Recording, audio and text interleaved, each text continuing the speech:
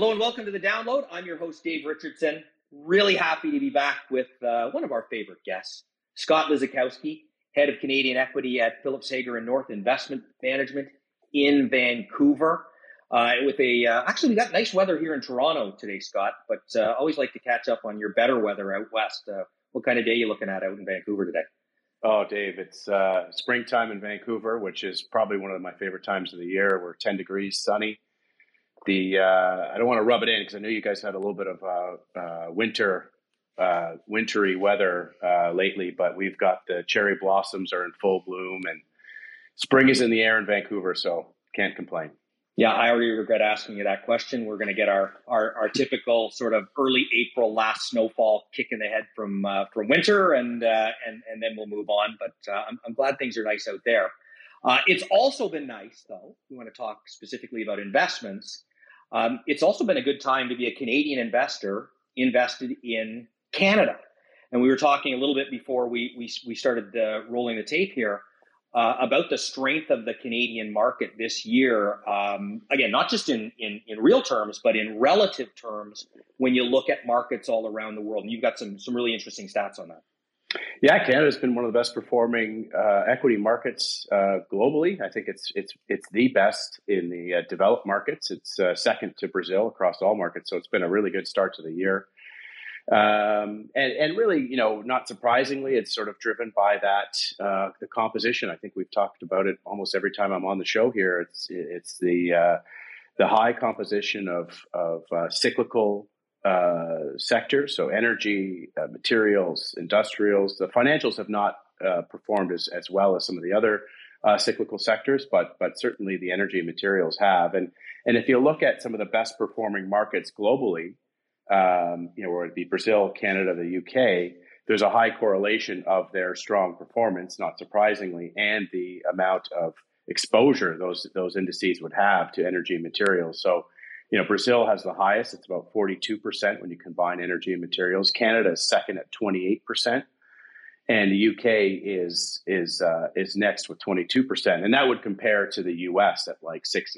So you can see why Canada has been one of the best performing markets due to its exposure. There was a moment where Canada, I think it was at the end of February, where the U.S. was down 12%, NASDAQ was down close to 20%, and Canada was flat on the year. So that spread was really wide. It's come in a little bit lately, but it's been very strong.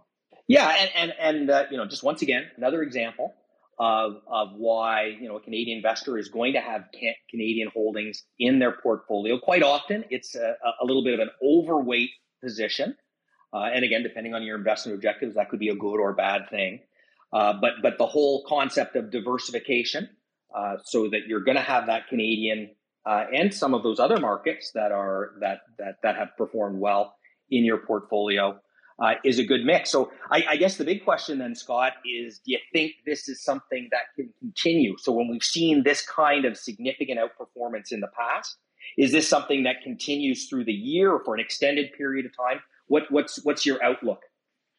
Yeah, I mean, the outlook, those are tough things to predict. But, as you know, I love to look back at history and see, what we can learn from previous periods of strong relative performance. So we went back and looked at the sort of going back, back to the 1950s. And so a number of periods to see where if there's periods of strength where Canada has outperformed the U.S. like it has over the last 3 months.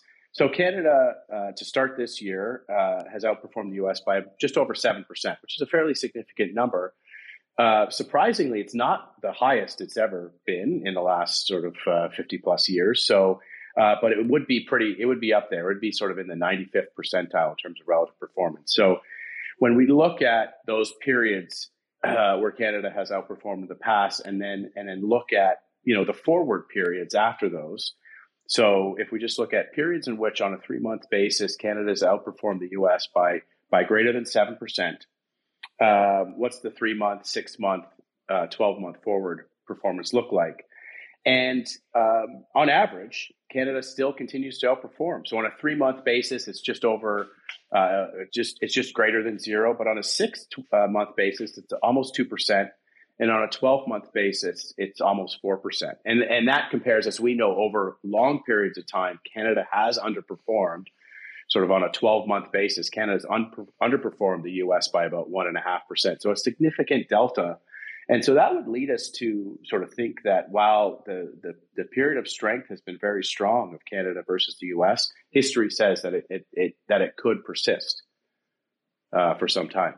So that then speaks to at least that part of the part of the Canadian market that's really been leading, as you say, are these materials, energies, cyclicals. Is that and that leads you back to higher commodity prices, whether it's oil or metals or agricultural products, fertilizer, all these things that are a big part of the Canadian market. What are your thoughts on pricing there? Are we going to continue to see elevated prices, and does that create any concerns for you moving forward? Yeah, I think it does. The one thing I would say is that commodity prices, and we've sort of talked about it in the past, commodity prices have been strong. Obviously, they've gotten really strong over the last several weeks, but for the prior year, commodity prices have been strong, and there's a number of factors at play. We're talking about a company that's coming out of a pandemic, so an economy coming out of a pandemic. So you have, economies recovering, things like oil inventories are being drawn down as people are sort of getting back out there and, getting on airplanes again.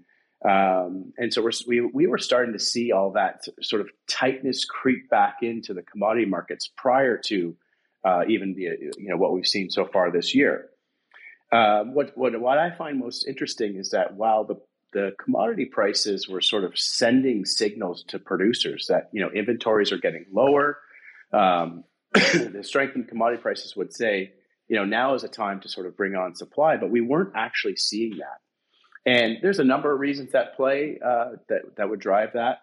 Part of it is just sort of capital discipline amongst the commodity producers, and that I'm not just talking about oil, but across the metals complex as well. You're just not seeing commodity producers commit to spending the big capital and making the big capital investments required to opening a new copper mine or bringing on large amounts of oil production. So we hadn't seen that in a while. I think the previous commodity super cycle had really stung these management teams, and their shareholders have sent the message to these companies to say, we want you to be disciplined. We want you to return some of these excess profits to shareholders.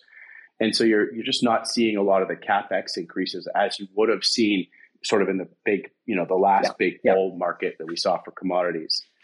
And then secondly, I just think you have a lot of uncertainty around demand. It's, talking specifically about oil, I think, if you're an oil producer today, or at least at the beginning of this year, you were sort of in the $80 oil price, you were enjoying the excess returns and profits you were getting at those commodity prices. You had managed your cost structure. You're being disciplined with your capital.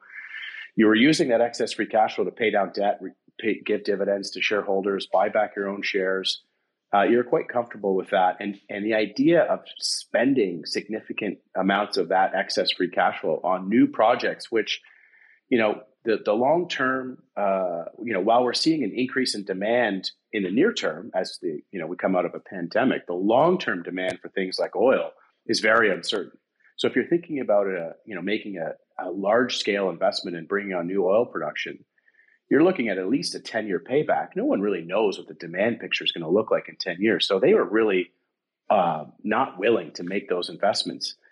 And then, of course, what's happened over the last several weeks is that now we've sort of taken even more supply out of the market, and that's caused a spike in prices. And that actually becomes a little bit more worrisome as we go into price spike mode. So commodity strength is that we saw earlier this year was just sort of sending the signal to add supply.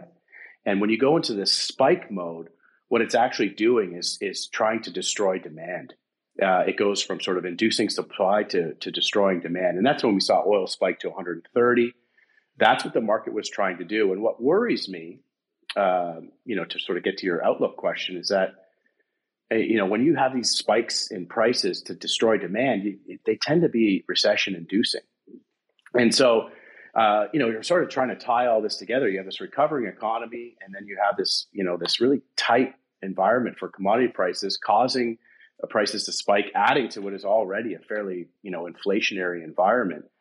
And it's just hard to sort of, at least not, assign some higher risk of recession if this type of environment persists. Now, there's a number of things at play in terms of bringing on new supply, whether it's temporary, just releasing of reserves. Those types of things would be helpful. But I still think we have this structural tightness, which is great for commodity prices and producers, but it could be risky for a recession down the road. Yeah, and I should mention a couple of things here, Scott, just not to leave them hanging. One is you did a fantastic job. For people who are regular listeners to the podcast, you would have listened to Scott. I think it's two appearances ago for Scott where he walked through the way energy companies are managing their balance sheets and how they're different from previous cycles in the way they're managing their balance sheet for a lot of different reasons. Goes into that in detail. And then obviously, it's this in this tragic situation that we have in Ukraine with the Russian invasion, which has just created that additional tightness and that spike in prices, and that's something that again the markets have to adjust to prevent those prices from persisting. And again, we've seen prices come from $130 a barrel back down to a little over $100 a barrel now. So that adjustment seems to be taking place, and so yeah, it is a challenge. As we talked, we had Stu Kedwell on yesterday, and we were talking a little bit about the risk of a recession and the Federal Reserve and central banks around the world, along with these higher commodity prices, inflation, and the needle that you have to thread here to create the soft landing. And again, it's funny that markets are kind of telling us, we look at odds, that the odds are still very low of a recession, but it is something that you have to you keep in mind as an investor, and obviously an investment manager, Scott. Yeah, that's right. I mean, it's really hard to predict these types of large macro events. There's the running joke that even the economists have a tough time predicting recessions. But the stock market, and I'm sure as Stu would lay it out, is it thinks in scenarios, and as it assigns different weights to each scenario, that affects the price. And while we were probably at the beginning of this year a fairly low risk of recession, just given that we were coming out of one that was in the pandemic, those odds have increased slightly. And I think you're right. The central banks really have a tough task at hand to sort of engineer the soft landing, as people say, to manage this rising inflation, as well as sort of, not tip things too much into recession. So it's going to be a delicate balance. And what I worry about is, Canada has that high cyclical exposure. So if we do tip into a recession, some of the relative strength that we've enjoyed over the last, 3 months to start this year and 12 months, could be at risk. So it's a bit of a delicate balance that we're walking here. Well, after many years of underperforming the U.S., it's nice to see Canada getting its time in the sun. I can see the weight off your shoulders a little bit. You're a little more chipper today in your beautiful weather. So it's your turn. So that's for now. For now. Okay, well, Scott, that was fantastic. Thanks for the update. Look forward to seeing you soon. I'm going to see you next week or in the next couple of weeks, and always appreciate you taking the time to visit with us. Great. Thanks for having me, Dave. This recording has been provided by RBC Global Asset Management, Inc. for informational purposes only and is not intended to be investment or financial advice. You should consult your own legal, accounting, tax, investment, or financial planning advisors before engaging in any transactions.